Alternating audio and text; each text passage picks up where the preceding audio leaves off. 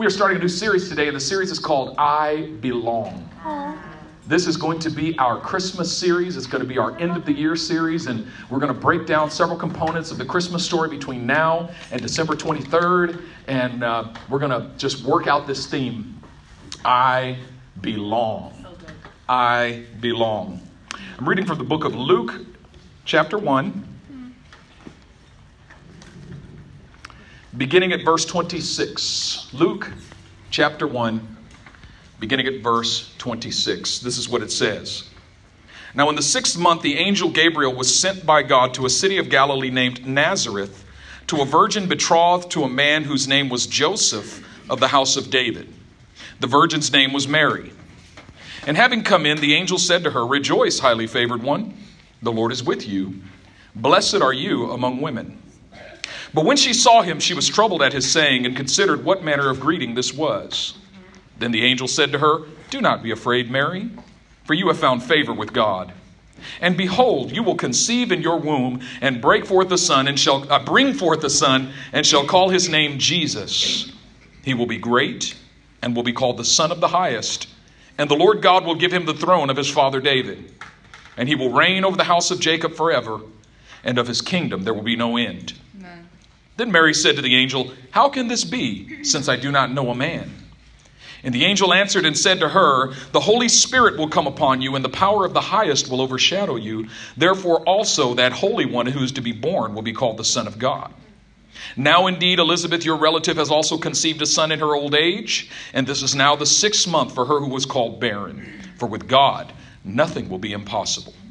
Now here's the key, verse 38. Then Mary said, "Behold, the maidservant of the Lord, let it be to me according to your word." Repeat after me. Let it be to me. Let it be to me. According to your word. According to your word. And the angel departed from her. Father, I pray in the name of the Lord Jesus Christ that you would speak to us mightily by the power of your word and spirit. Give us understanding. We thank you for it in Jesus' name. Amen. Belonging. This month we're going to talk about belonging. What does it mean to belong? Now the word belonging has two basic senses. The first sense is the possessive sense. To belong means to be the possession of another. If you hold up a pair of car keys and say, "Whose car is this? Whose keys are these?" You say, "Those are the keys to my car." When you say my car, what you mean is that that car is one of your belongings. It means that you possess that vehicle. Okay? So there's a sense of possession that is denoted by the word belonging. Now the second sense of the word belonging is connection or relationality. When you say that you belong, you're talking about a sense of connection. You're talking about a sense of relationality. You say, "I belong to that family. I belong to that club. I belong to that church. I belong to that organization." What you're saying is that I am relationally connected and I am engaged with that family, with that organization, with that church. The thing about belonging is that the type of belonging, at least we are talking about, is mutual. That is, belonging, if it is not mutual, it is slavery. If I belong to you, but you do not belong to me, I am your slave. And what God wants is not slaves, but sons and daughters. Amen. And when we talk about what our relationship with God is supposed to look like, belonging is the word that expresses to us most fully what it means to be in relationship with God. There's a song we used to sing when I was growing up that said, "Blessed assurance, Jesus is mine." Anybody old enough to know that song in this room today? Blessed assurance, Jesus is mine. See, I grew up singing it in the white church and in the black church. And it's a little different. In the white church, it was, "Blessed assurance, Jesus is mine.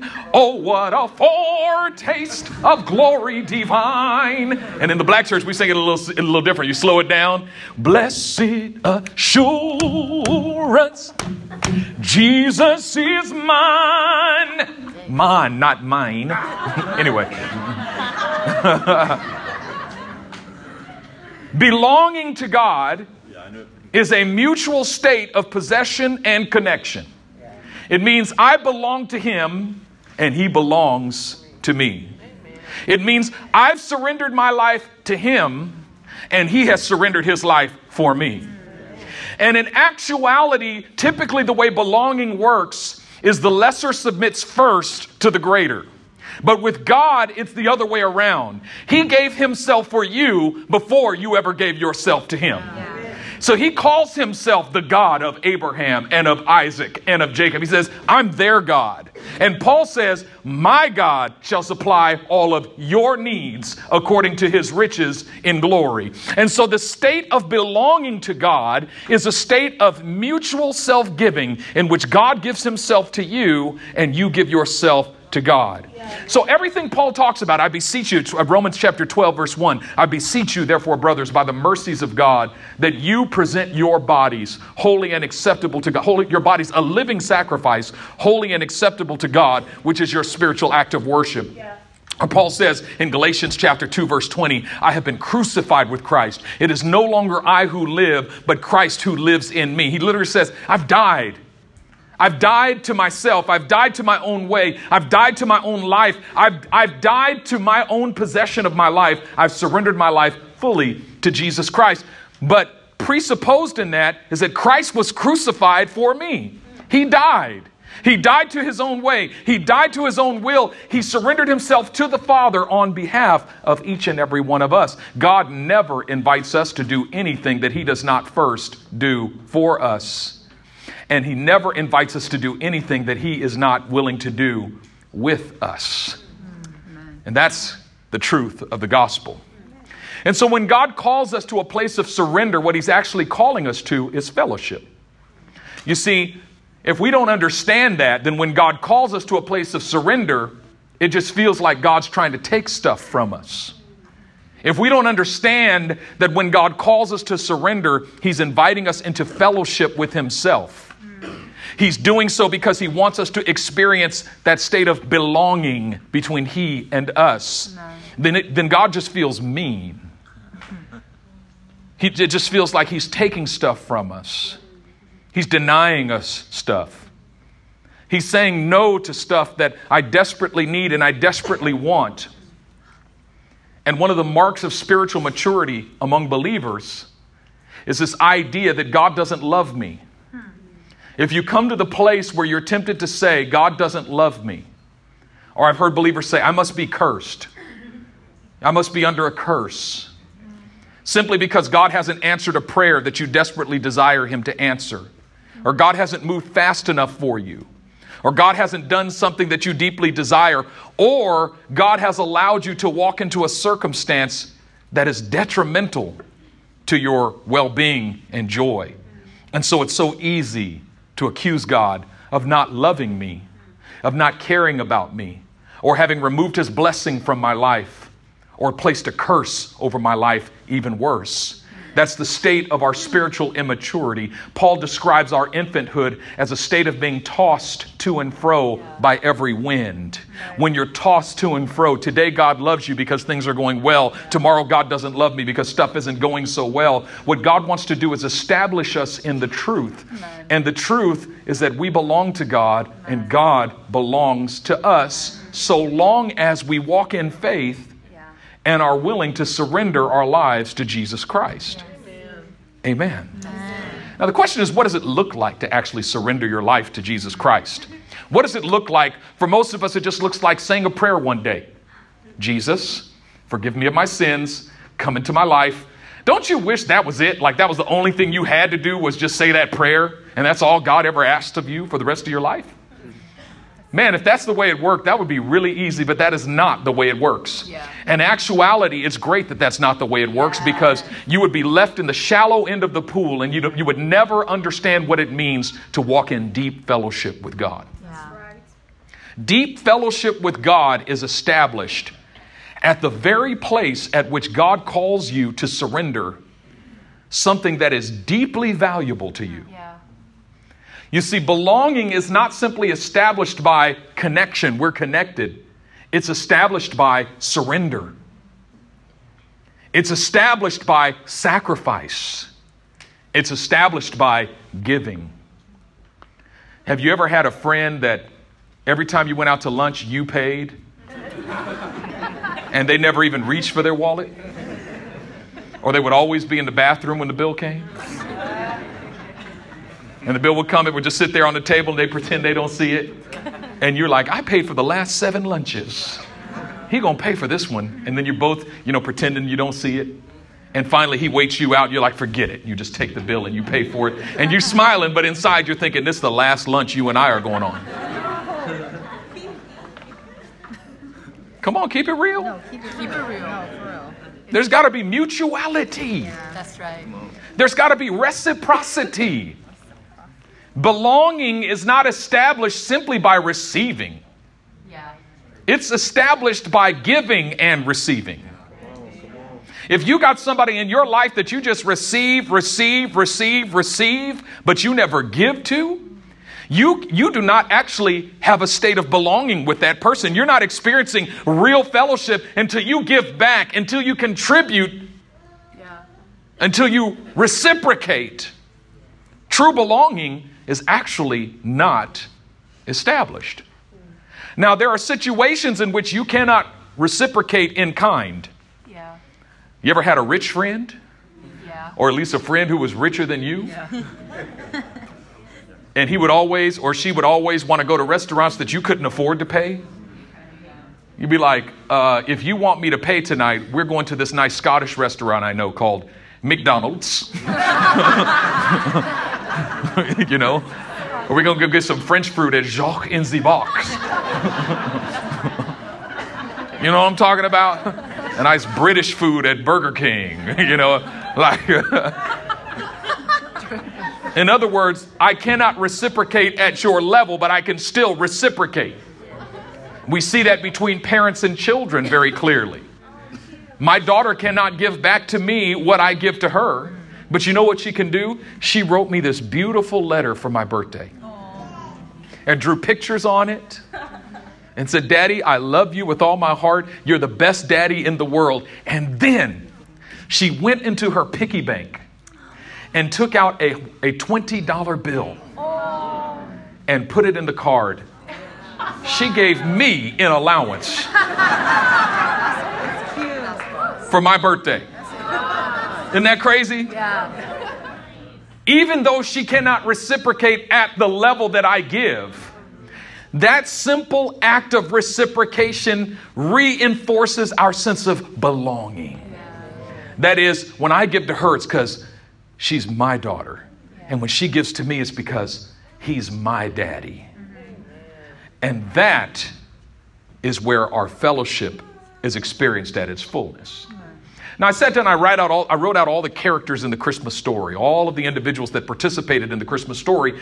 And you know what I discovered? We're going to be talking about different ones of those characters between now and December 23rd, which is our Christmas service. And I highly recommend that you come that day. It's going to be an awesome day. It's going to be a joint service with our San Francisco campus. And so this place is going to be filled with, they're coming here to join us for December 23rd and December 30th. And we're going to have those two services joint. And by the way, on December 30th, it's going to be our 15-year anniversary service. And we're going to celebrate that with our San Francisco campus. So that's going to be awesome.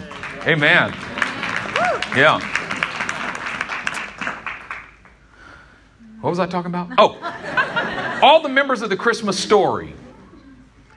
Their significance in the story was established at the very place at which they were called upon to surrender something to God. And they either surrendered it or did not surrender it. At the end of the day, the significance of their lives came down to, were they willing to surrender to God or not? And some of them are famous for what they surrendered to God, and some of them are famous for what they refused to surrender to God. Yeah. May I say to you that the ultimate significance of your life, what you will be remembered for, will come down to whether or not you are willing to surrender to God. And some of us in this room will be remembered for what we surrendered. And others of us in this room will be remembered in eternity for what we did not surrender. And that is a scary thing, isn't it? Now, first, of course, we got to talk about Mary. I think we misunderstand Mary a lot because we read the Christmas story from the vantage point of hindsight. Like, we're looking back on the Christmas story, and hindsight is 20/20. And that's why you can read Luke chapter 2 without being alarmed. That's why you can read Luke chapter 2 without being horrified. Right. Mary did not have that luxury. I want you to understand this. The angel Gabriel comes to her and says, "Greetings, you who are highly favored of the Lord." And she's like, "Thank you, but what kind of greeting is this?" What she's literally saying is, for some reason, I feel like what you're about to say next is not going to make me sound so highly favored by the Lord. Right. You ever had somebody butter you up and then ask for something big? Yeah.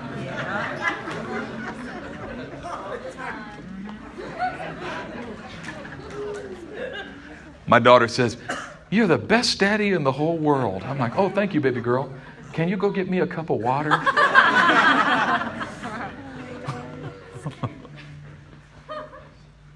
The angel Gabriel says to Mary, "You're the best Mary in the whole world." She goes, "Thank you." He goes, "Now let me tell you what's about to happen. You're about to get pregnant." She's like, "Pregnant? I'm not even married yet. Matter of fact, I've never even known a man." I know, that's the best part. The Holy Spirit's going to come upon you. The power of the Most High is going to overshadow you. And you're going to get pregnant out of wedlock. And the first thing Mary's thinking is, Joseph is about to be ticked. His family is going to want to stone me. My parents are probably going to slap me around. Nobody's going to believe me. I'm going to be walking around with the big belly, and everybody in town's going to be like,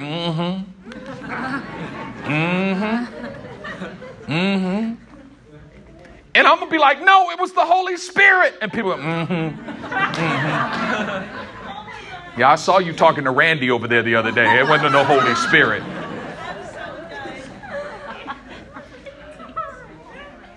See, for us, when we read the Christmas story, what the angel said to Mary is awesome. Yeah. You're going to give birth to Jesus. But Mary did not know who Jesus was. That's not good news to a virgin who has a fiance and is about to get married in a few months. You're going to get pregnant just before the wedding. I'd be like, "Angel, can't you ask God if I can get pregnant after the wedding?" Right. That's true, huh? Yeah. I mean, like, the day after the wedding? Because we also don't want to, what about the wedding pictures?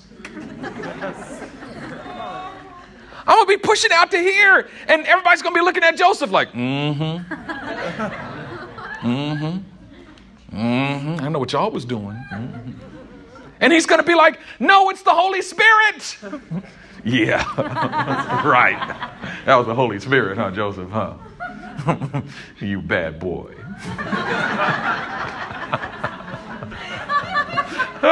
I need to calm it on down, dude. I just need to take it down a notch right quick.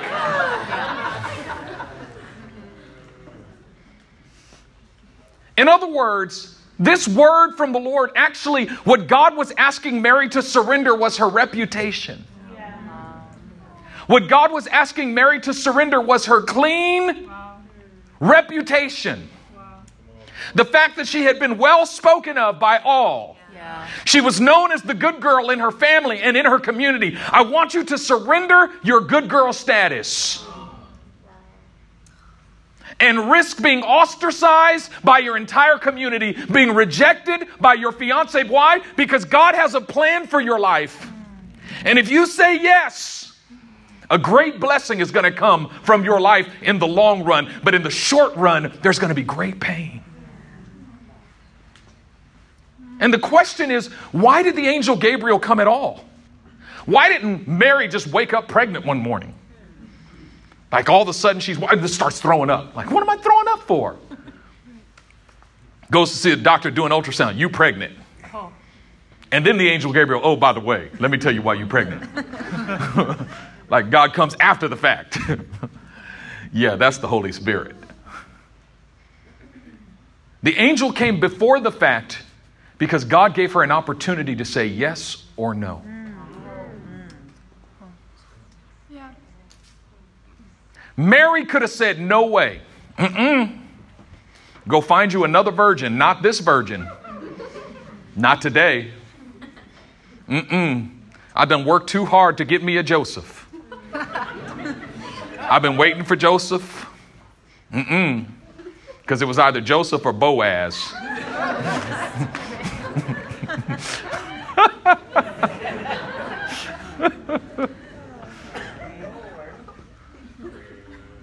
I've been working too hard for this reputation. You asking me to give it up?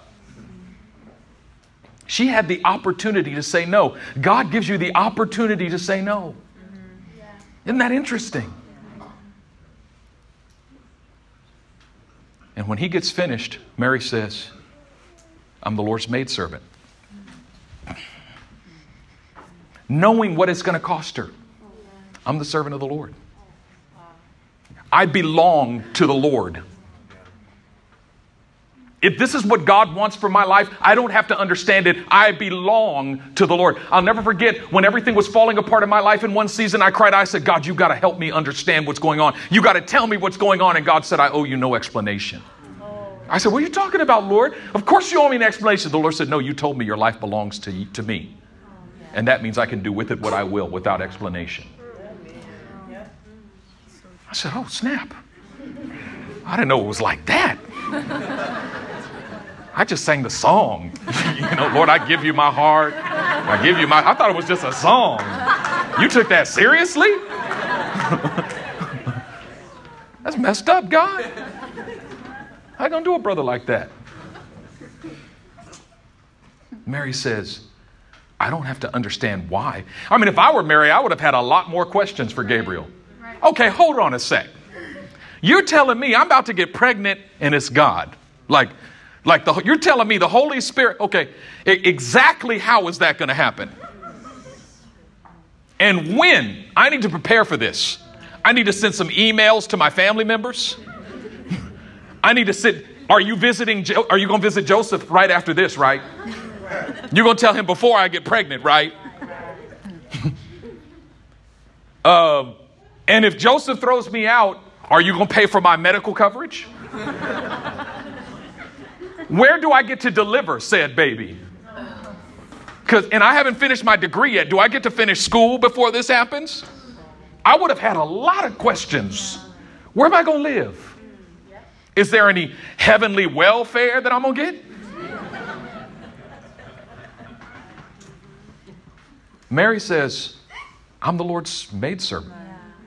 I don't need to understand it. I don't have to get it. Does that scare you? You know why it scares you? And you know why it scares me? Because we don't really trust the Lord very much. Surrender is scary because we don't trust. Because if we fully trusted the Lord, we would understand that whatever He plans for my life is infinitely better and greater than anything I could concoct for my own life. And I would not have to ask for His explanation of the blessing that He's trying. See, the blessing always looks like a trial. Blessing always looks like disaster at first. Always. Because we got this in our mind that when God gets ready to bless you, a check's going to come in the mail that you weren't looking for. That's blessing. Unsuspected money. Bless the Lord. You know what I mean? It's like when that happens, I got blessed. But the angel says to her, you're highly favored of the Lord, but you ain't getting no money. Instead, you're going to get pregnant out of wedlock. Your mom's going to be on the phone talking to all your aunties about how disappointed in you she is. Your father's going to stop talking to you. Your fiance's going to break it off and walk away from you. And your entire community is going to ostracize you. And for a while, you will be the only one who knows that what you've actually done is simply honor the Lord. Wow. One of our greatest fears is being misunderstood. Mary said yes to being misunderstood by the entire world. And that's why she has the place in the story that she has. Now watch this. She gets pregnant. She knows she's pregnant. But her cousin Elizabeth is about 6 months past her. So she's in the first trimester. And her cousin Elizabeth is in the third trimester. So her cousin Elizabeth, John the Baptist is up in there. And Mary, Jesus is up in there. But Mary's in the first trimester. So Jesus is just, a little embryo, a little fetus up in there. John the Baptist is like a real baby up in there, kicking with legs and all that junk, right? And all his junk too. Sorry, wasn't necessary. I don't know why. It's that comedian in me that just sees it and just had to say it. Sorry. So Mary decides to go visit her cousin Elizabeth. Nobody knows she's pregnant yet. First trimester, she's not showing yet. She goes to visit Elizabeth, and when she walks in the room, Elizabeth goes, "Blessed is the fruit of your womb. Blessed are you among women, and blessed is the fruit of your womb." Translation, you pregnant? You're pregnant, and it's God. Mary didn't say a word. Mary's probably walking up there thinking, I got to tell somebody. I think I can tell my cousin Elizabeth. Because my cousin Elizabeth, she's been there for me all my life. If anybody will understand, Elizabeth will understand. Or maybe she won't understand. Maybe she'll call me a liar. Maybe she'll throw me out. Maybe she'll tell my parents and they'll stone me. But I got to tell somebody. So I got to tell Elizabeth. How am I going to tell her? And she walks in the room and Elizabeth goes, "You pregnant?" "How did you know I'm pregnant?" "Blessed are you among women. Wow. And blessed is the fruit of your womb." "How do you know this, Elizabeth?" "Because the moment you walked in and the moment I heard the sound of your greeting, the baby up in my belly started to do his Holy Ghost dance."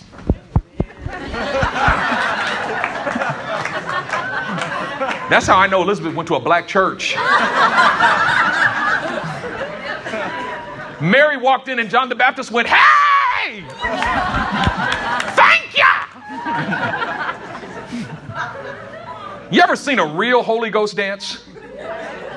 You know when it's real, when somebody who really can't walk starts to dance like that? That's right. My grandmother was 100 and something years old. She was in her 90s and it was at my uncle's funeral and me and my brother were helping her in and she couldn't even walk. And she got to the front. We sat her down. The Holy Ghost hit her in the middle of the service. She got up and ran laps around the whole room. And then after, I'm serious, in the middle of worship, the Holy Spirit hit her. She went, "Hey!" and took off running and ran several laps around. And then when she sat down after it was over, me and my brother helped her out. She went back to being lame. I said, that was the Holy Ghost. Not the Holy Spirit, the Holy Ghost. The Holy Spirit is a white church phenomenon. The Holy Ghost only comes to the black church.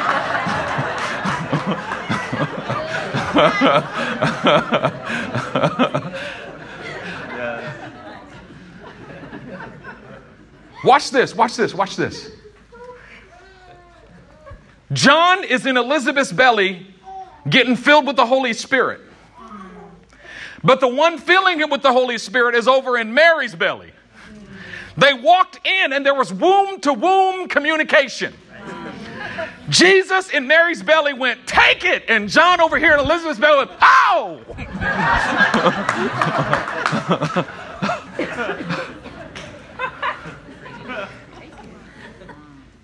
In other words, what Mary did not know is that what God was doing in her that required her surrender corresponded to what God was doing in Elizabeth that required her surrender. Because earlier in Luke chapter 1, the Bible tells us about this old priest named Zechariah. Emphasis on the old. He was an old priest who had an old wife. They were both well beyond childbearing years. And the scripture said of Zacharias that man was blameless, even though he and his wife were barren. Isn't it interesting that this couple is barren but blameless? Do you know what blamelessness is? Blamelessness means two things. Number one, you cannot be blamed. Meaning, when God looks down on your life, He doesn't see anything to blame you for. But secondly, number two, it means you do not blame. Meaning, when you look at God's life, you see nothing to blame Him for. You see, a lot of people think they're blameless because they're not doing anything wrong, but they do nothing but blame other people.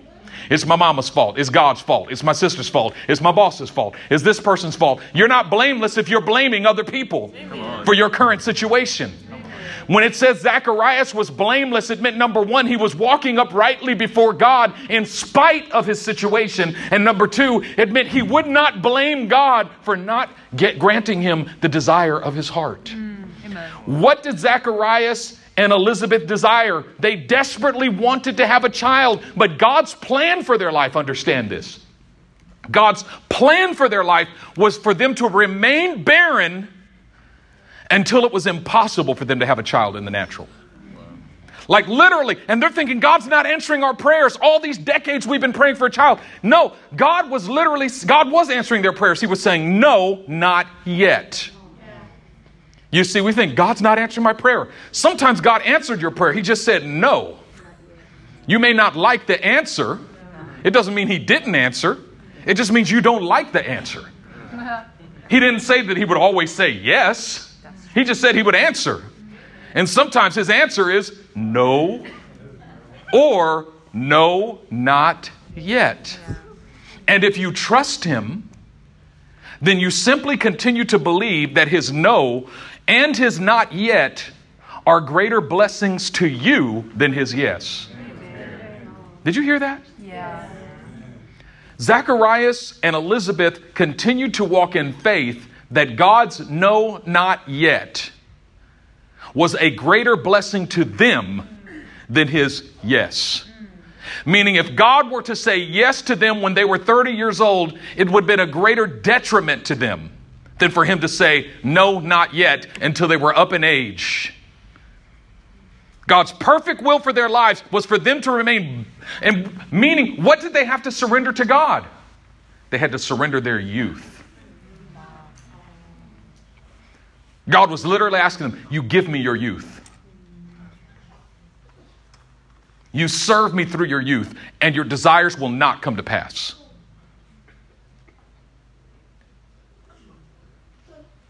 And Zacharias and Elizabeth said yes to God. How did they say yes to God? They continued to serve in His house. It's so easy. I see it all the time. Believers walk away from the Lord. Why? Because I prayed for all these years for God to do such and such, and He didn't do it. And you walk with God for 15 years, you walk with God for 20 years, and something goes wrong in your life, and you blame God, and you walk away from Him because He didn't say yes in your time. Which means your life was never actually surrendered to Him. You simply had an agenda, and as long as it seemed that God was going to respond to your agenda, as long as God lived up to your time frame and did what you desired, you would continue to say, I surrender my life to you. Lord, I give you my heart. I give you my soul. As long as you give me what I want, I surrender all. Not really though. I surrender most. Well, actually, some to you with many conditions. I surrender not.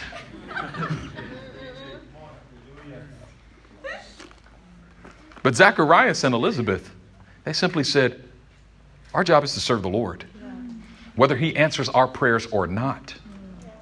And then all of a sudden, up in age, Zacharias is chosen as the high priest that year. He goes into the Holy of Holies to offer blood and incense in the Holy of Place, and the angel Gabriel's waiting there for him.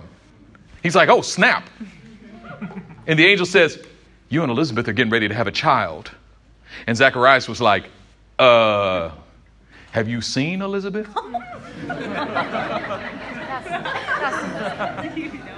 And are you looking at me? There must be another Zachariah and Elizabeth. You must got the wrong person.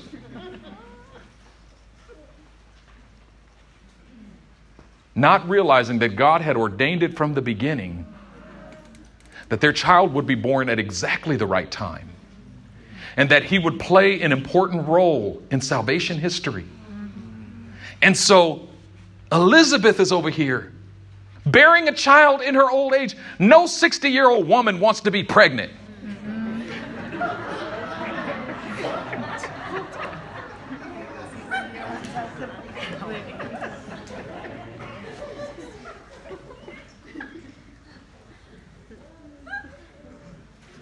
But she says yes to God. And her yes to God required her to bear a child in her old age. That's rough. And Mary doesn't realize that her yes to God and Elizabeth's yes to God are getting ready to have a Holy Ghost party with one another. All of a sudden, Mary and Elizabeth are experiencing fellowship with one another. Why? Because they like each other? Because they're family? Because they go to the same church? Because they're in the same community? Because they work at the same job? No, their fellowship is not based even on their family connection. It's based on the fact that your yes to God and my yes to God are coming into fellowship with one another. Come on. That's good. You see, we have completely misunderstood what fellowship in the body of Christ is supposed to be about. We've completely misunderstood what our belonging to one another in the body of Christ is supposed to be about. You belong to me and I belong to you, not because we go to the same church, not because we throw out the same mission statement and the same visions, not because, we work in the same tech industry or because we're in the same generation. And I hear that all the time. I hear it all the time. People say, I want to be in a community group with people my age. You're looking for the wrong kind of connection. I hear people say, I want to be in a community group with other people who work in the same field that I work in. I want to be in a community group with people who play golf like me. I want to be in a fitness community group. And we're trying to create, let's have a cooking group. And we're trying to create connection with one another based on human, earthly self-interest. You missed it. I want to be in a community group with other people who have said yes to God and are pregnant with their yes.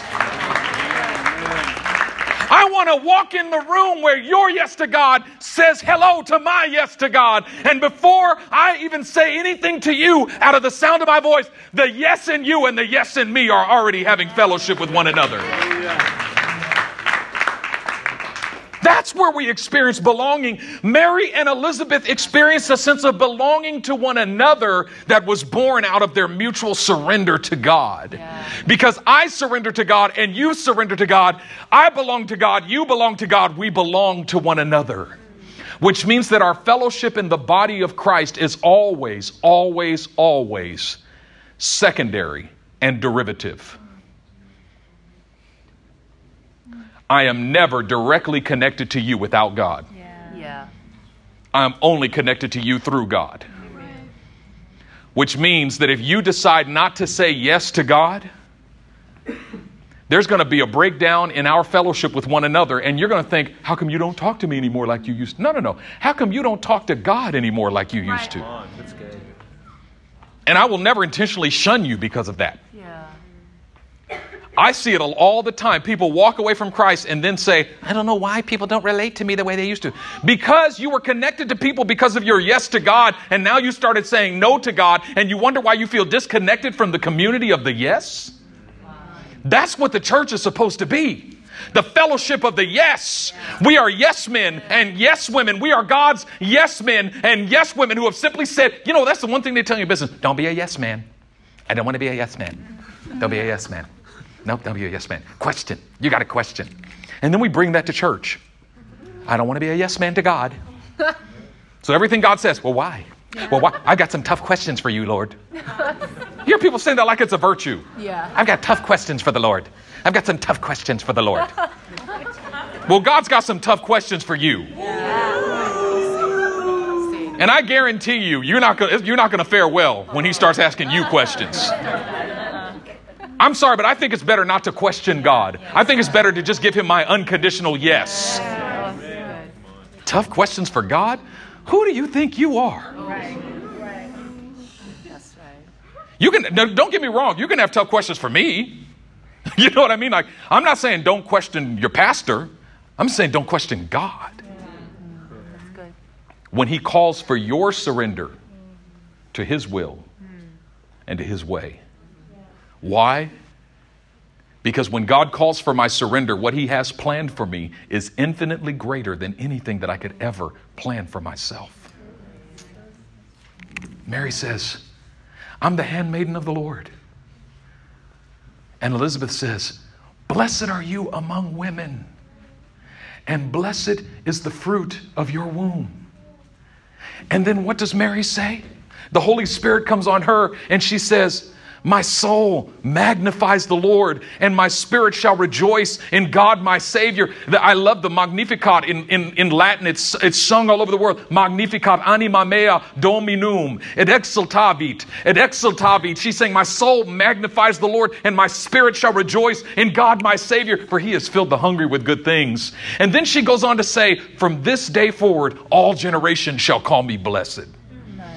She starts prophesying over her own life, because all of a sudden she got the revelation that her yes to God was actually going to flip the script on all of the rejection that she experienced because of it. That she would look back in hindsight and say, a bunch of people called me a skank, and a bunch of people called me all kinds of words and rejected me. But if I look forward, all generations are going to call me blessed. And do you know what we are? Do you know why we're here?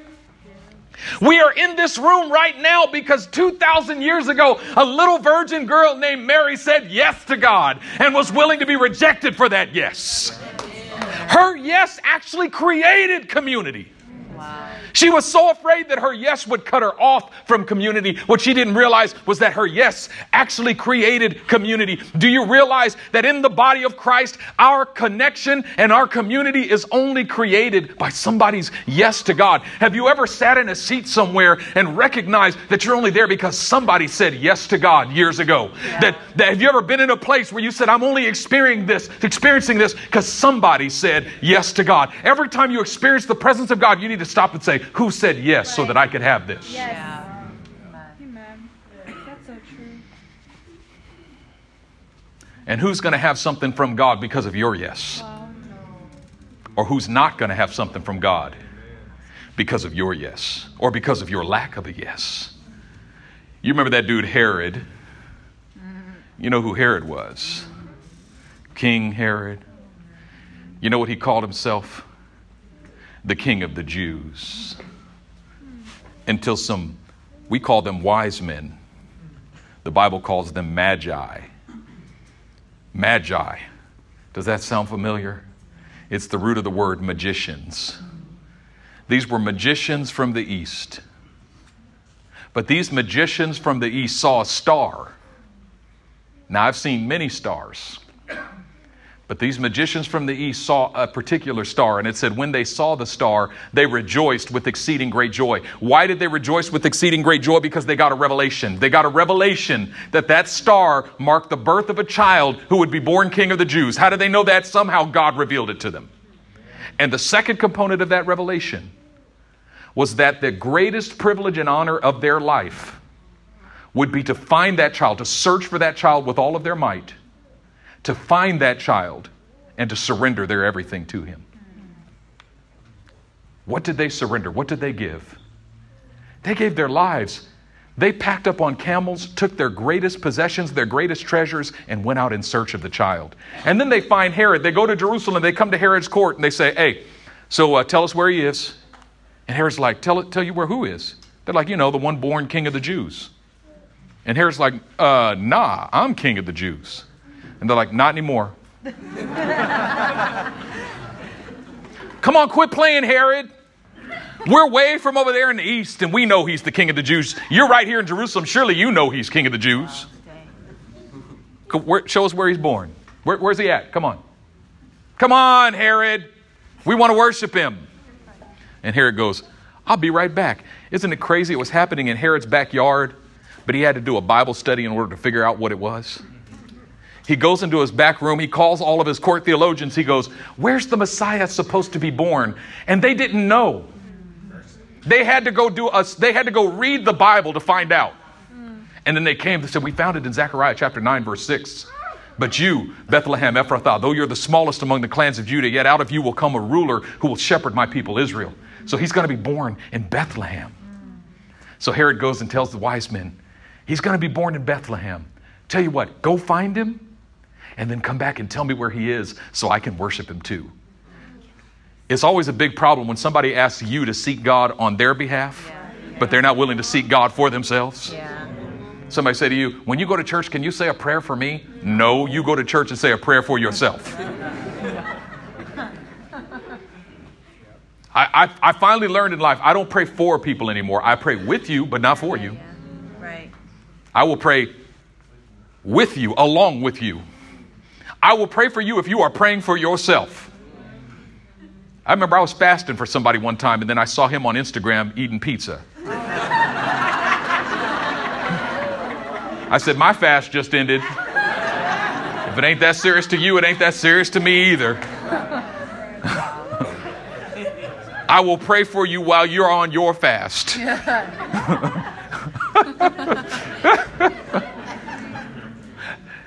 Herod said, you go search for him, then come back and tell me where he is. You need to go search for him yourself. You need to look for God for yourself. Amen. And the wise men, they come to Bethlehem. They find him in a manger. And you know what they do? They offer to him, they give to him their gold, their frankincense, and their myrrh. That is, they brought out their greatest treasures and surrendered them at the feet of this child born in a manger. Why are they important parts of the story? Because they saw the star, they got a revelation, and they said yes. Why is Herod in the story? Because Jesus was his competition, and he said no. Mary's in the story because she said yes.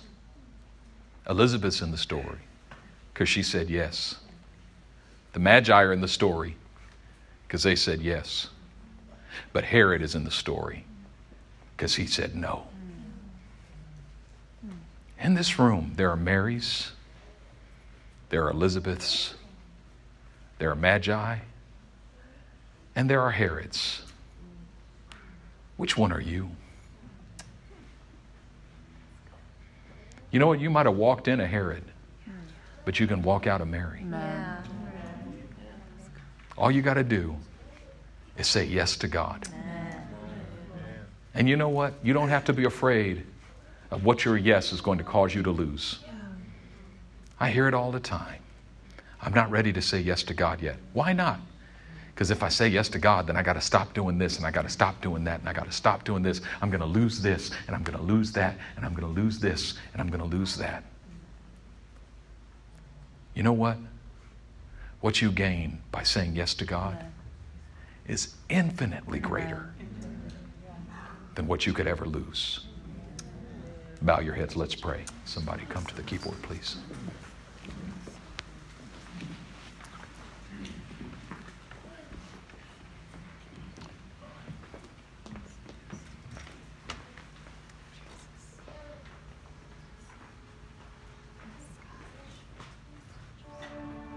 Lord, we bless you today. A little softer. We bless you today, and we thank you that you're in this place. And we're here today because we desire to say yes. And I pray today that you would break off of our hearts and minds the fear of saying yes to you. Lord, some of us have been plagued for years by the fear of saying yes to you. Some of us desire in our hearts to surrender to you, but there's a fear of saying yes to you. The decision is difficult until it's made. Yeah. But once it's made, the decision is easy. We're so afraid of loss, and we spend so much of our time fearing loss, trying to protect ourselves from loss, trying to make ourselves loss-proof. If I lose, how do I recover? But Lord, you're breaking off of us the fear of loss. Yes. And you're replacing it with the anticipation of gain. And the kingdom of heaven is like a field that a man was walking in, and he found within that field a pearl of great price. And when he found it, he buried it again. And in his joy, he went out and sold all that he had and came back and bought that field. Yes, the kingdom of heaven requires loss. We got to sell all we have. But what we gain when we buy the field is the pearl of great price. What we gain in you is greater than anything we could ever lose by saying yes to you. Yes, God. Lord, I pray that the fellowship of the yes would increase in this place.